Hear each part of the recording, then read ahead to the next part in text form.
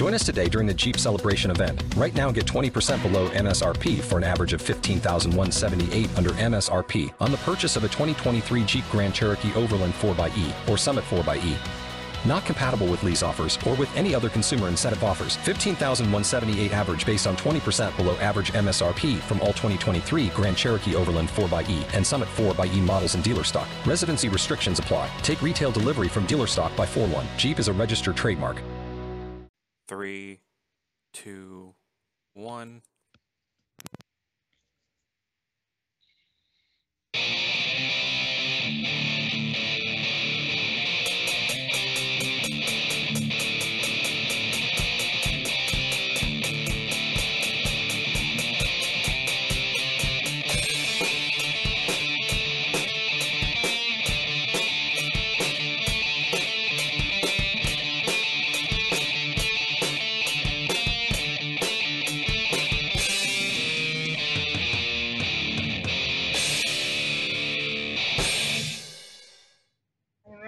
Welcome to another installment of the Fragment of Silicon Reviews. Up this week, we have two. First is Space Pirates and Zombies 2, also known as SPAS 2.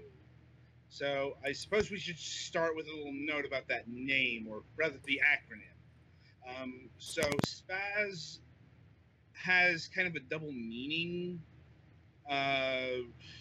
I'm not exactly sure what they were going for with the acronym in both games, I'll be honest, but MinMax Games is a British developer, so it's a bit of a cheeky acronym because of localities, I suppose is a good way of putting it.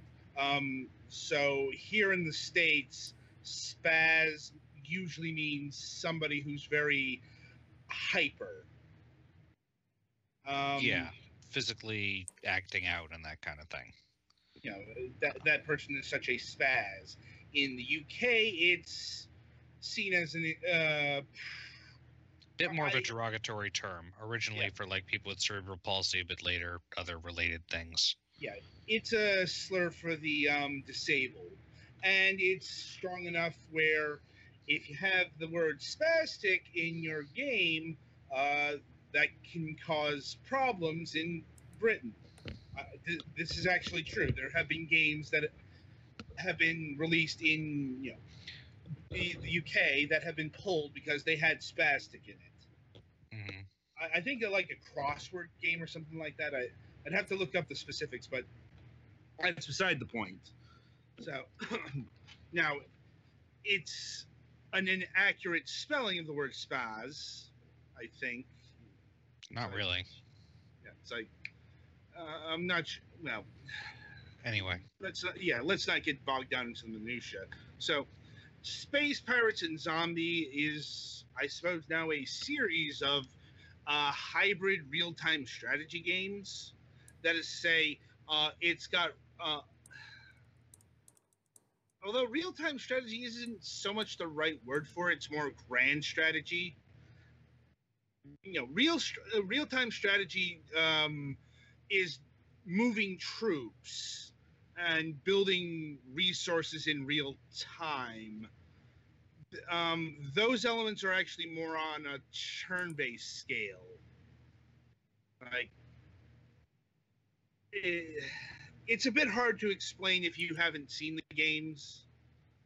But the top level is staples of strategy games, trading, building ships,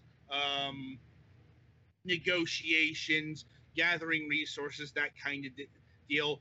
But your action segments are shooters. Like, I think the first one was a top-down, but the second one here is a fully 3D space shooter. And you can also hook up a VR rig to this. One of the modes is using this game with the Oculus Rift. Bit of a side note: none of us here tried out the VR mode, mainly because we only got one code. I was the only one who played it. So this is going to be a bit of a limited commentary episode, as is the case when we only get one code. It doesn't help that I suppose these are more impressions than like a review, because I'll be honest, I didn't like this game, and a lot of that was down to personal preference more than like things wrong with the game. I'm like, so let's talk about tone. This game is very, very dry and very serious. Like, a lot more than you'd expect with a name like Space Pirates. I was going to say, that's not what the name suggests. Yeah, it's like, it's actually really surprising how seriously everything is taken here. There's tongue-in-cheek humor, don't get me wrong, but it's presented in that very British dry wit way. Rather than what you'd be expected from a game called Spaz or Space Pirate and Zombies. You're expecting over-the-top goofiness, aren't you? Mm-hmm. Yeah, that's not this game. This game is, like, some serious sci-fi shit. Like, right down to the soundtrack. The soundtrack is, very... If you heard this music in Star Trek, it would not be out of place. Kind of deal. Like, it's kind of amazing. But it's also, yeah, that's not really what I was looking for in a game called Space Pirates and Zombies. Or Space Pirates and Zombies 2. Maybe that's a me thing, but that's a bit of a warning here. You're going to get a lot of serious dialogue, serious exposition, serious lore about, shit that wants to be Babylon 5, like right down to broken warp gates and using a corrupted substance called res, which turns people into the zombies. But people have to use it because there is literally no other way to get around the galaxy. Now, so like I said, this is a purely subjective thing, but. Yeah, if you're looking for goofball, look elsewhere. That's not this game. So with that in mind, I should mention, why I couldn't get into this game other than, the tone clash. And that's because the combat sections never felt right to me. As in, I could never comfortably control my ship. Either with controller, so in terms of complexity, this game is more complicated than, say, a shmup, both in terms of like the strategy and in terms of the actual spaceship shooting, but it's definitely below, say, a Wing Commander or a Sins of the Solar Empire on either branch. It's kind of in the middle of between simulation and arcade, because you do have to pay attention to parts, fuel. You have to trade, build alliances, deal with factions, all that lovely strategy stuff.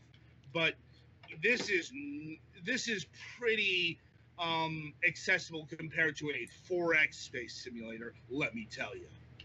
Like, now, do you just have like the one ship / small fleet, or like when you're doing the strategy stuff in between combat missions, do you have like different fleets you can send to different places? You start out with one ship. You can get more, I think, and you will get seeker ships. You get little protecting ships. In fact, that's kind of where I got stuck, because I got to the tutorial mission and I had no idea what the hell I was supposed to do. Like, they kind of forgot me to tell what I was supposed to do, and kind of got bored and left the game. Mm-hmm. Yeah, that was kind of awkward. But, in terms of the actual spaceship shooting sections, the environments are completely destructible. Granted, it's space, so that's a bit limited. It's got a very interesting build system, and I hate it. Like, Oh, the tractor beam kind of snap your ship together like Legos? Yeah. It's certainly unique, I'll give it that, but I found it to be very awkward to use. I almost threw one of the pieces for the ship out of the area I could do in the tutorial and almost screwed me. Yeah, that's kind of the reason why. It's like, it's a neat gimmick, but in more practical terms, it would have been better to just, have a menu, let me pick and choose, and, not have to deal with my parts flying off into space. Now, yeah. Like I said, I'm interested in how they came up with this, because I've never seen anything like it, but sometimes there's a reason why you've never seen anything like this. It's a bad system. Now, like, I guess they were going for, like, a Rector set. That's all I got. Let's see. What else? Well, you've got your crew of ragtag misfits. You are a space pirate. I wonder how they got that. Well, yeah, you are the scum of the universe, barely surviving in this cold and cruel world, or universe, I suppose. And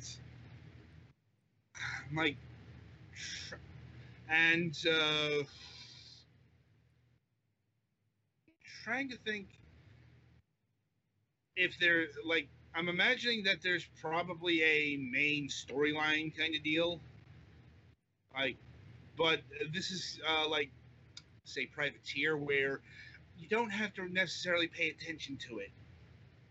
You can do your own thing if you want to. Pretty standard strategy stuff. Like, let's see. Is that I don't have all that much to say about it in comparison to other games recently played, because I liked the concept more than the execution. Now, Pennyfan, you've been playing the demo. What's your impressions so far?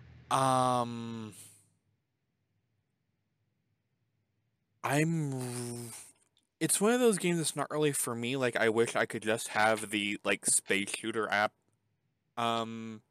thing kind of on the side. Yeah, I'm kind of the same way. I would have rather have seen a, more fleshed out strategy section, or a more fleshed out combat section, rather than this awkward mishmash that is pretty shallow on both ends of the pool. Yeah, they basically wanted their cake and whatnot. Mm-hmm. And I'm sure this is going to appeal to some people, because, yeah, it is more accessible than a lot of games you can find on the PC in both directions. But that, there is an old saying: "Jack of all trades, master of none." Like, right. So I think that'll about do it for this review. If I had to assign a score, about 6 out of 10. It's like, it didn't click with me, but it might click with you. Considering so many of my problems were subjective ones. But I do think it is fairly shallow, a little too shallow for its own good. So take that for what it's worth. So coming up after the break, we'll be reviewing Card City Knights 2 from Ludosity.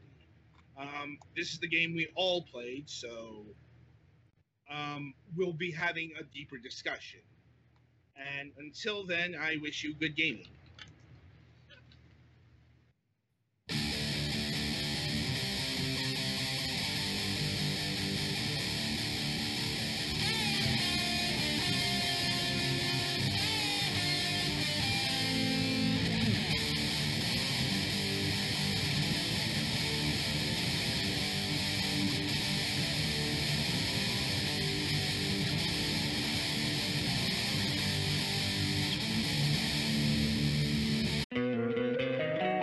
Don't you love an extra $100 in your pocket?